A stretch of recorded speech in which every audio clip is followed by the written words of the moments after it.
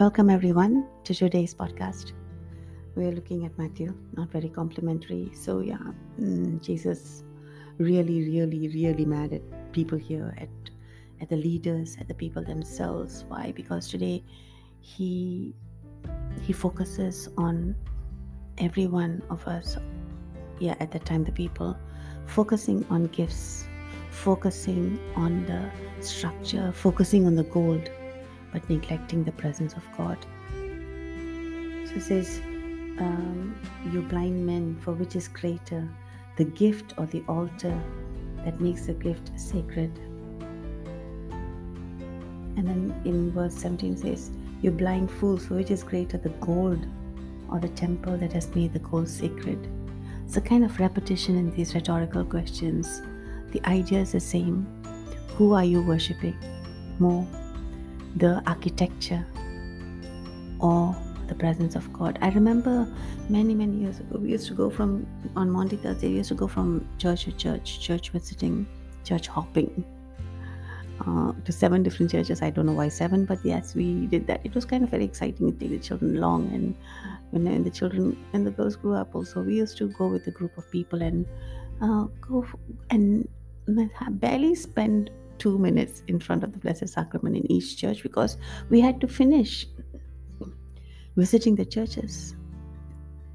And that was the day we forgot. And the Lord said, can't you just spend 1 hour with me? If you look at our total time of adoration, it would hardly be, I don't know, maybe it would not even come up to a decent 15 minutes. But most of our time was caught up in conversations. Look at the church. Notice this, notice that, notice the lights, notice the plants, notice the backdrop. We are so caught up with the ornamental beauty of the display of the Blessed Sacrament, and we forgot. I speak for myself here. I forgot that I could have spent that time in just sitting down in one place. And that's what we did later as a family. We decided, okay, we're not going to move anywhere. We're just going to stay put. But today, even when we look at churches, right, the first thing that we admire is, wow, look at the architecture, look at the structure. And many of our churches are reduced to things of beauty today, where people come, where people gaze and admire the paintings and the huge statues and the beautiful ornate decorations, the carvings. We forget that there is a God there, gazing at us, gazing at everyone who comes in. But we have got no time.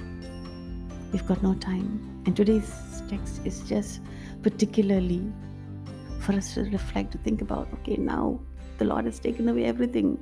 For many of us still in lockdown for now seems like centuries. We don't even have time to go and admire. God says, no, get back to your homes. Enough. I had enough of this. I'm sick of this. Spend real time with me. And then I'd like to look at the letter from Thessalonians. Such a beautiful letter from Paul, and it's also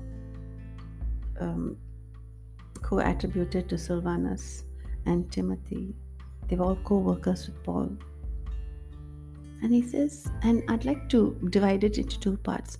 One is the action of these apostles and leaders, and also the belief of the people and their passion. So he says, we give thanks to God always for and constantly mentioning you in our prayers. So here was a leadership that was constantly in praying for the people, constantly praying for the people, remembering before our God the Father your work of faith and labor of love and steadfastness of hope. So these were the people. He was speaking to the congregation. He was addressing the Thessalonian congregation, which was being nourished by them and showing it out through their work of faith, love, and steadfastness of hope. Today, how many of our communities can boast about this? How many of your communities can say that, yes, we are laboring in love? Our faith, we're building up our faith. We are a hopeful people. And because I'm just right at this point, I'm just so, I just feel so let down many times by my church. I'm asking myself, like here, he says, St. Paul says, but also in power, for our gospel came to you not only in word. Now we're talking about the leadership here, not only in word, but also in power and the Holy Spirit and with full conviction. This was it. That was the kind of leadership that Paul and Timothy and Silvanus had. They delivered the gospel with so much of power, so much filled with the Holy Spirit, and such deep conviction. Today I look at my church leaders and I ask myself, where are they? I would not consider myself to be a leader in my church. Where are my leaders?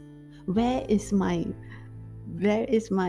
I've not even had a meeting with my local people and our priest since we've been in lockdown. Where is my priest? Where's my bishop? In those days, Paul wrote so many letters to each of the churches. Each of the churches. He had that personal touch. He would send emissaries. And if I look at the bishop has just sends out general letters to everybody. Take time to reach out to your people. Take time to minister to your people. Take time to go to have. Right now, if you look at the corporate world, meetings after meetings after meetings, we're getting tired of meetings. Where are my church meetings? I hope that I am the only one here who's feeling like this. Because if you are feeling like the same way as me, that maybe your church is not doing enough for you, speak up.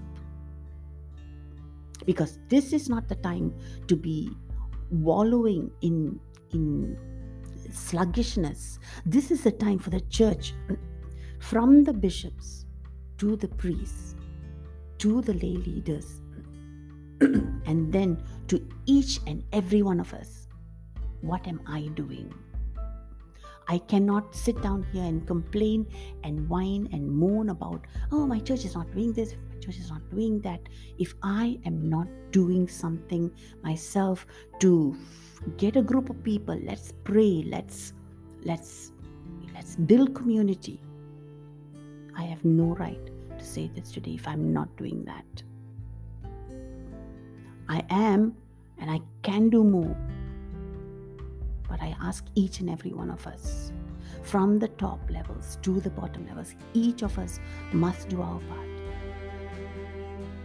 So let's pray today. Let's ask the Lord, forgive us, Jesus, and lead us back to power, lead us back to faith. Bring fire. Amen.